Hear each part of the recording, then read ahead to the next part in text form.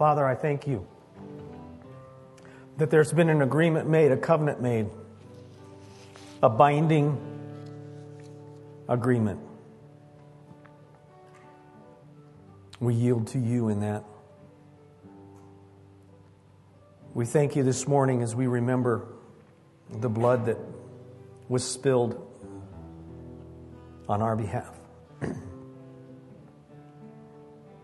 And I thank you, Father God, that in that new covenant, we have been placed into the church. We have been given access into your kingdom. We can stand before your throne. We can be a part of your family. What grace, what mercy, what goodness. Thank you, Father. Thank you, Jesus. In his name, amen. As we begin 2021, there's lots of things that we do at the beginning of a year.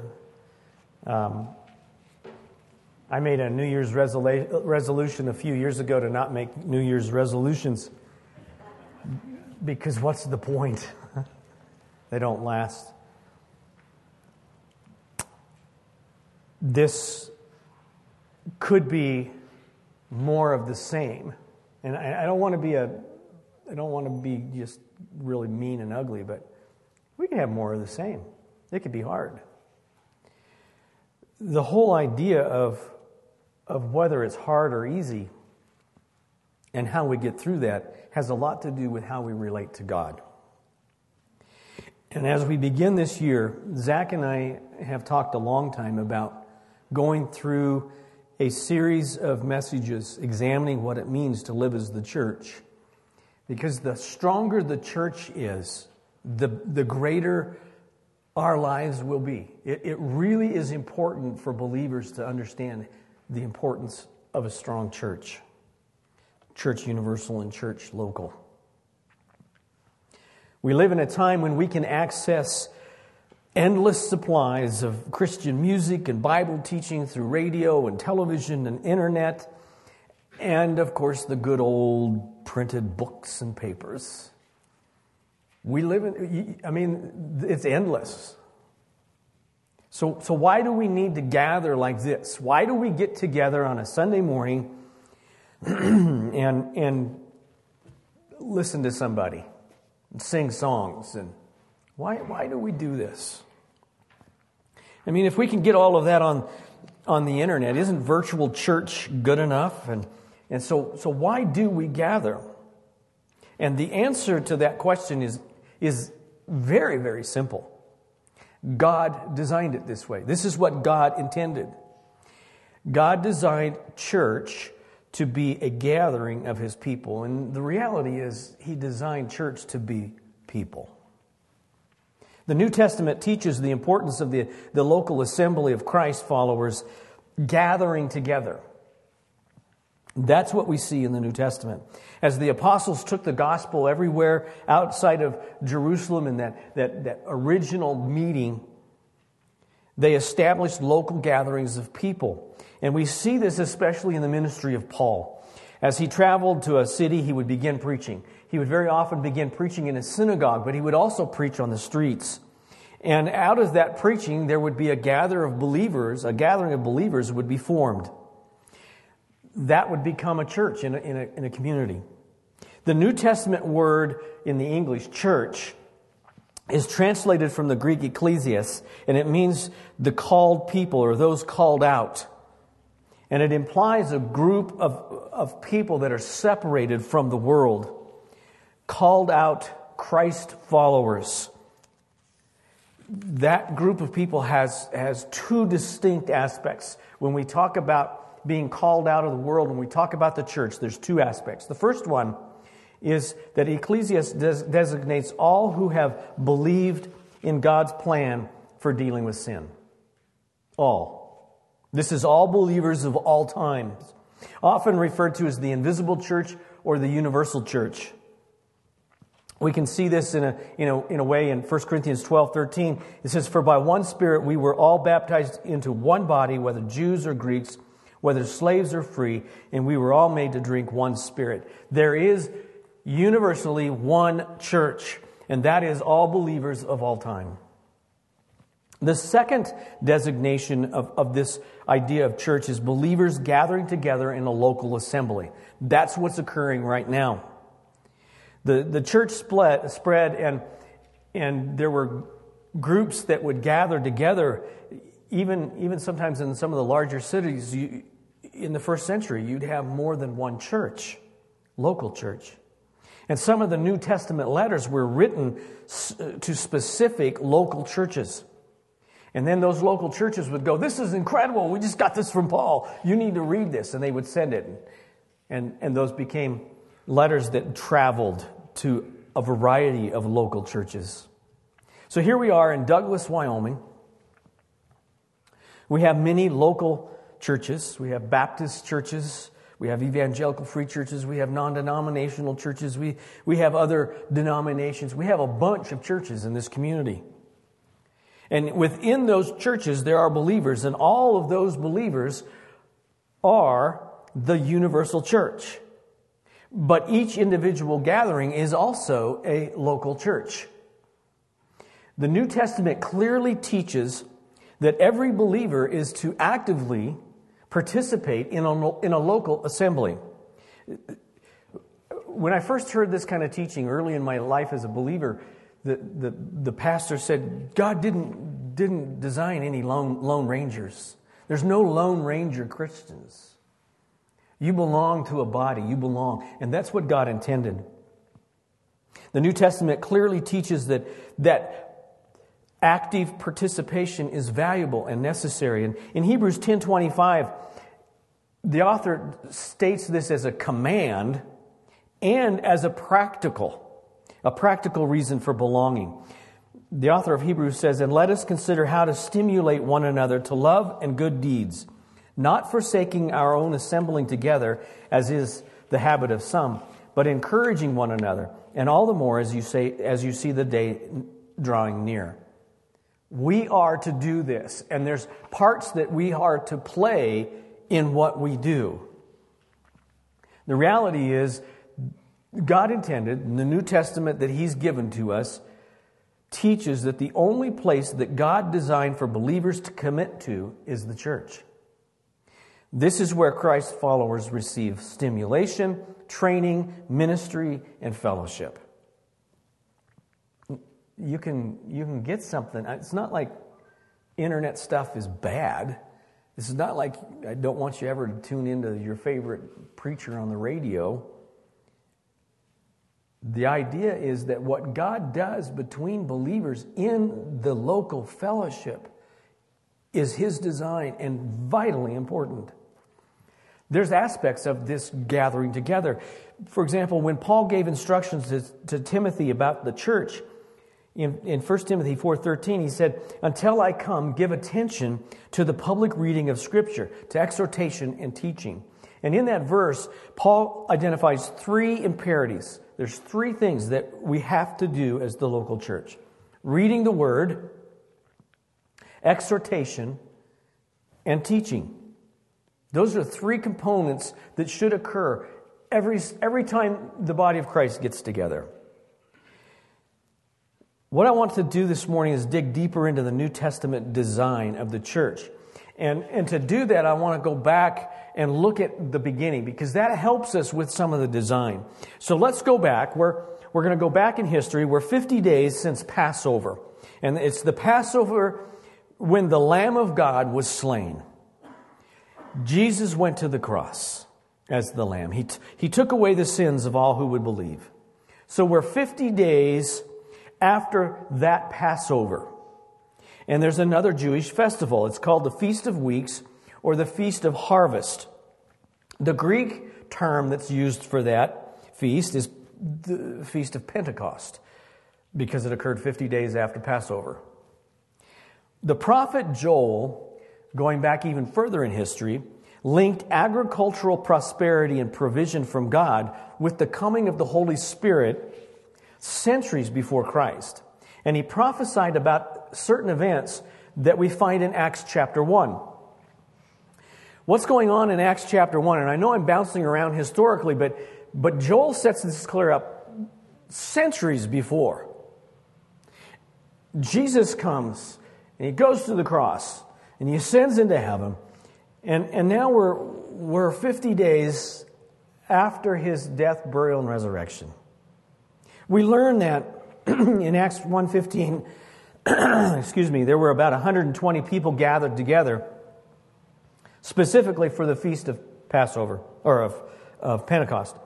And Peter stands up and he addresses the group. And there's some issues that have to be dealt with. And first he speaks about Judas and what became of the traitor, and he leads the group in replacing Judas. And then what Joel had prophesied actually happens. We pick this up in Acts chapter 2, beginning in verse 2. And suddenly there came from heaven a noise like a violent rushing wind, and it filled the whole house where they were sitting. And there appeared to them tongues as of fire, distributing themselves, and they rested on each one of them. And they were all filled with the Holy Spirit and began to speak with other tongues as the Spirit was giving them utterance. Now there were Jews living in Jerusalem, devout men from every nation under heaven. And when this sound occurred, the multitude came together and were bewildered, because they were each one hearing them speak in his own language. And they were amazed and marveled, and saying, "Why are not all these who are speaking Galileans?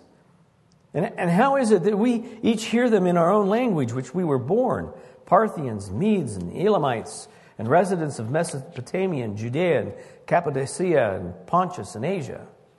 So you have all these people from all over the known world, and they hear this commotion in all these languages and all this stuff going on. And the first thing that they thought was, they're all drunk. But Peter then stands again, and he delivers the first Christian sermon. And he preaches about Joel's prophecy in that sermon. So he's explaining what is happening. And then he tells the story about Jesus. He shares about the miracles and the teachings and the sacrificial death and the resurrection and the ascension back into heaven. So Peter's taken this group of people. It's a little bit unsure of exactly how large it had grown, but he has taken them all the way through this whole process of understanding that Joel had prophesied this was going to happen, and now you're experiencing that prophecy coming to pass. The people were astonished. And in many ways, they were very troubled by what they heard. So now in Acts chapter 2, verse 37, now when they heard this, what Peter had preached, they were pierced to the heart and said to Peter and the rest of the apostles, "Brethren, what shall we do?" And Peter said to them, "Repent, and let each of you be baptized in the name of Jesus Christ for the forgiveness of your sins, and you shall receive the gift of the Holy Spirit. For the promise is for you and your children and for all who are far off, as many as the Lord our God shall call to himself." And with many other words he solemnly testified and kept exhorting them, saying, "Be saved from this perverse generation." So then those who had received his word were baptized, and there were added that day about 3,000 souls. And they were continually devoting themselves to the apostles' teaching, to fellowship, to the breaking of bread, and to prayer. Now, what that describes is the birth of the church. And it went from a bunch of Jews, the disciples, and a little bit larger group of those that were following Jesus, 120, to 3,000. So instantly we have a megachurch. We also see in that there was some form of organization because they counted them. They knew what was going on. What we also see in this passage, in the birth of the church, is that there are 4 basic principles that are evident in the local church. And I am very convinced that these 4 principles have not changed. We didn't reach a certain point in time and God said, "No, you can do away with number 3. These 4 principles are still a part of the church. And this idea continues today. And where do we find those? It's in verse 42. Continually devoting themselves to the apostles' teaching, fellowship, to the breaking of bread, and to prayer. That pattern became the essence of their existence. That's very important because that helps us understand continually devoting. This became those early believers' existence. They were continually devoted to those four things: apostles' teaching, fellowship, breaking of bread, and prayer. Apostles' teaching, for us today, that's Scripture. Fellowship, well, we get that. Breaking of bread, we'll talk some more about that in a little bit. And prayer. Those are all foundational, functional requirements of the church, of a local body. Those people who were following Christ by faith were continually devoted to that. So this devotion showed up in a certain way. It was displayed through the passion for Scripture. They had a passion for the apostles' teaching. They also grew in their passion for the Old Testament, which was a part of the apostles' teaching. This is the importance today, what we would call the importance of preaching and teaching. This devotion is also displayed by the deeply held commitment and desire for fellowship. We've gone through that in several ways in the past year. There have been numerous times when people say, we have to get together. This is where this mandate, is what I call it, for believers to get together comes from. So even though COVID has occurred, we are to get together. The pattern that was established from the day of Pentecost on is a pattern of a devotion to get together with other believers. Fellowship. The devotion displayed in these four things is also seen by the regular breaking of bread. And breaking of bread in this context can actually have two different meanings. One is getting together to share a meal.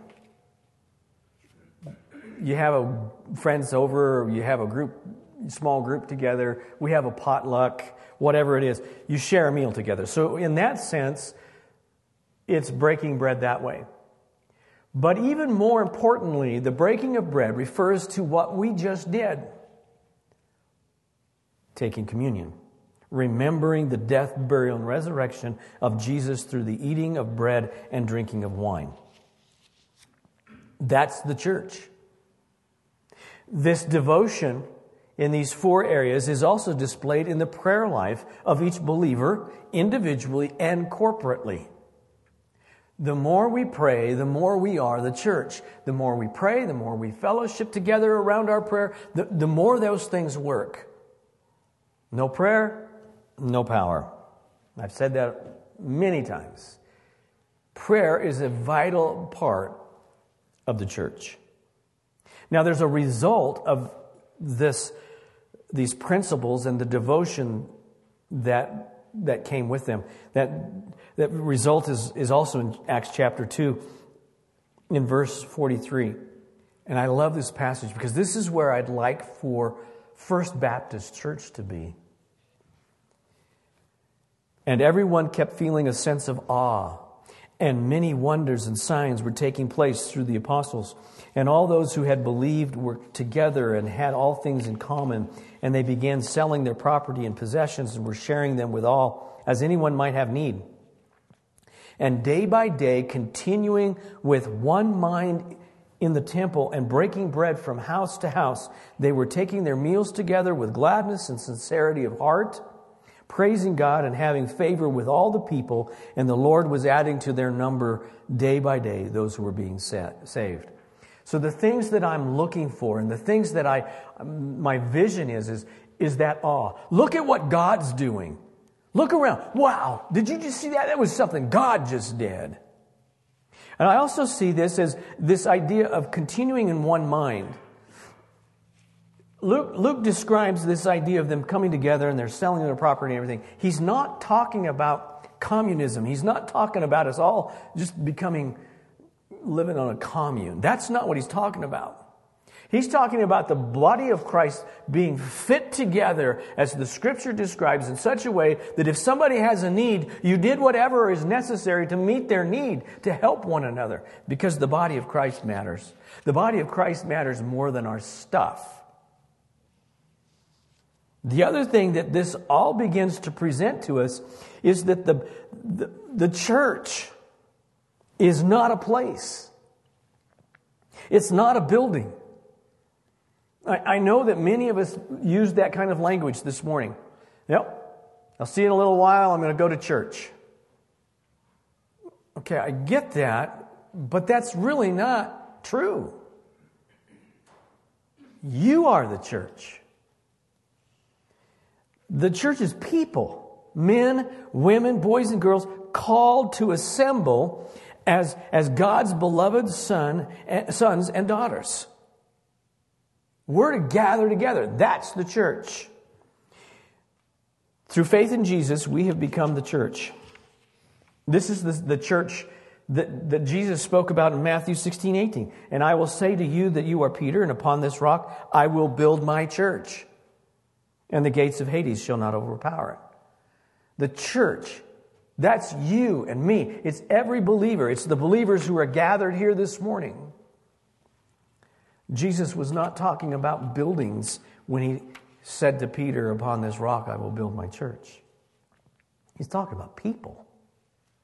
Scripture uses many metaphors to illustrate the church. And the principal metaphors that we see in the Scripture are the human body, marriage, family, building, and flock. Using the human body metaphor, Paul wrote in Romans 6:3, or do you not know that all of us who have been baptized into Christ Jesus have been baptized into his death? We have been placed into the body of Christ, into Christ Jesus, into something. What is that? Well, some of those metaphors, it's a body. And within all of those metaphors, there is a description of a deep relationship. A deep relationship that connects every single believer in two ways. The first way that every believer is connected is that we are connected to God through salvation in Jesus Christ. Anywhere you go, at any time in the history of the church, the believers have been connected to God. The second way believers are connected is we are connected to one another through salvation provided by Christ. So the same operation has connected you to every other person universally in the church and specifically in the local church that God has placed you in. You are connected. Both connections are uniquely manifested in the local church. Scripture identifies these connections in a certain way, and that identification, the term is covenant. Covenant. Maybe it's our stubborn, independent, and sinful nature. Nobody in Wyoming is really independent, right? We all just kind of, wow. Maybe we're afraid of getting too close to people and getting hurt. Maybe we don't see church in this way of a covenant because there are so many churches and we take the idea of church for granted. It's just something we've always done. But the clear teaching of Jesus and the apostles is that Christ followers are in a covenant relationship with God and at the same time with other believers. You are in a covenant relationship with every other believer in this room right now, according to Scripture. So covenant relationships are vital to a healthy church, a healthy and strong church. Every person becomes a Christ follower because of the new covenant promises. The church was created by the new covenant, and the new covenant guarantees the success of the church. It's all tied together to that same thing, covenant. The church has been given to Jesus as a bride through a sacred marriage covenant, the new covenant. Let's take a minute. What do I mean by covenant? We need a better idea of what that means biblically. The idea of a covenant is an idea of a close bond between parties. It's an agreement, but it's a close bond. And in Scripture, covenants, if you go through, you'll discover that covenants joined two into one. There's a joining together that you see in Scripture when it comes to covenants. The two identify with each other, and there's a change in relationship. Biblical covenants are intended to last for generations. They were never intended to have an end. Scriptural covenants are not easy to break. And this is seen in the practice of how covenants were formed. There was a practice, if you were to come into a covenant with someone, I'm going to covenant with Brian. So we're gonna do this. We're gonna go find something to slaughter. Now, for he and I, it's a fish usually. Something had to die, and the process would be you'd sacrifice an animal, and very often you'd split it, and you'd walk between the two. Blood was shed, and you both observed that slaughter, that sacrifice, as understanding that if you broke the covenant, the same thing would happen to you. So these covenants, we need to understand, are very strong binding agreements. It is this kind of covenant relationship with God and other Christ followers that forms the church. And this is the basis for the church's strength. The church, as you know, probably if you've studied any history, has gone through some incredibly difficult times. And there are places in the world that it's going through really difficult times right now. I heard on the news just this morning. Christians are being persecuted to death in Pakistan right now as we speak. Those are our brothers and sisters. We are joined to them by a covenant relationship with God because of the new covenant provided by Jesus through His blood sacrifice. We can't take this lightly. You are in a covenant relationship. I like how John Piper puts it. He says, Christ has created us by a covenant to be His people. Not just individuals, but a people, a body, a bride for Himself. To fulfill that covenant calling demands that we form assemblies called churches, visible churches, which in some way make a covenant together to be the body of Christ for each other, for the world, and for the glory of God. Jesus died on the cross to do something that is a covenant with us. Not living in a covenant causes the church to be weak and easily fractured. To have the sense of awe that we read about in Acts, and to see the power of God through the church, each believer must understand the people of God are inseparably connected by the work of Christ. That kind of steps on our toes sometimes if we're really into our individuality. But Christ died for you. And so in this room, you can look around and maybe you're sitting next to somebody. There's two sisters. I'm going to pick on them. By the way, the harmony was really good this morning. Thank you. Christ died for both of you. Right? You are in a covenant relationship then simply because He died for both of you. You can do that with anyone in this room. You are still an individual, but as an individual, you are in this covenant with everyone else.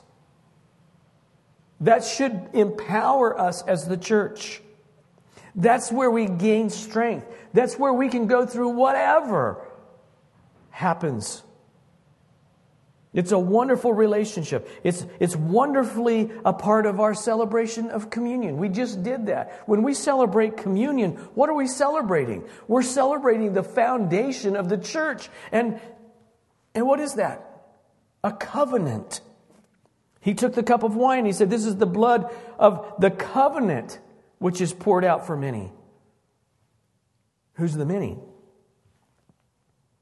When Jesus said that, According to Scripture, this is the blood of the covenant which is poured out for many for the forgiveness of sins. Who's the many? It's for every believer. It's for the church. Every Christ follower has been sovereignly and invincibly purchased by God for a people, for Himself, through the death, burial, and resurrection of Jesus Christ, His Son. We, the church, we are the church. We are God's people, chosen by Him for His kingdom purposes here in this time, in this place. I sometimes let my mind wander, and I would really like to have been born in the late 1800s, 1875, 1880 in there. That would have been my time. That's not when God chose to have me. I'm here in this time, and so are you. That's by God's design. He chose you for this time. He chose you out of the world through His Son, through His blood, and placed you into the church.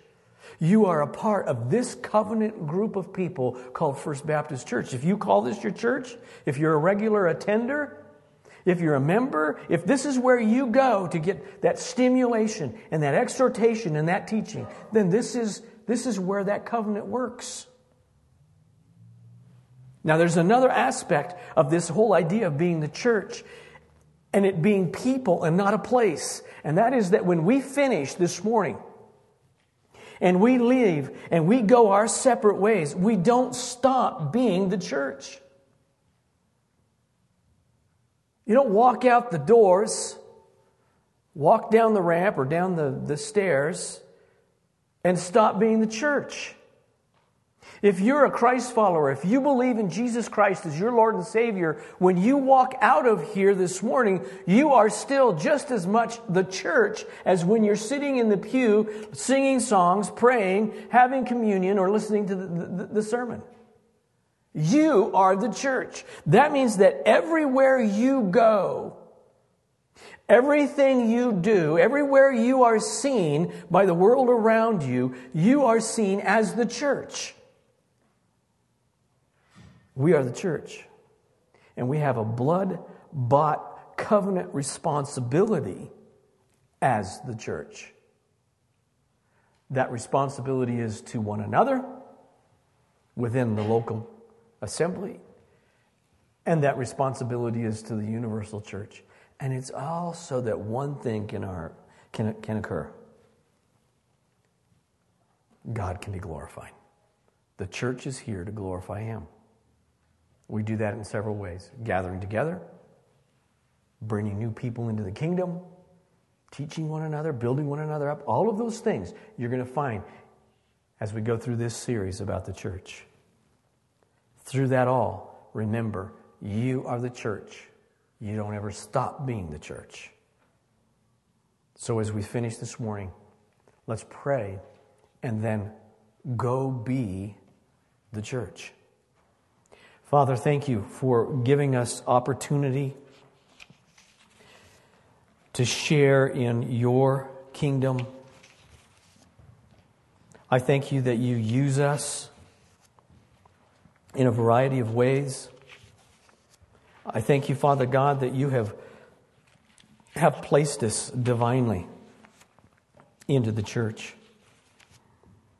And I ask, Father God, that you would stir us up by your Holy Spirit, that the Spirit that dwells within us because of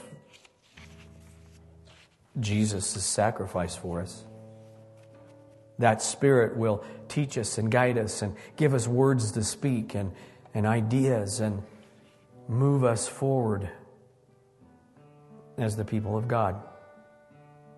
Thank you, Father, for the church. Thank you, Father God, that you want us to be strong, committed to one another, living in the covenant provided by the blood of Jesus. I thank you, Father, for each person here this morning. And I ask, Father God, as they go from this place, that they would continue to feel connected to the church, to the good things that are available because of the church.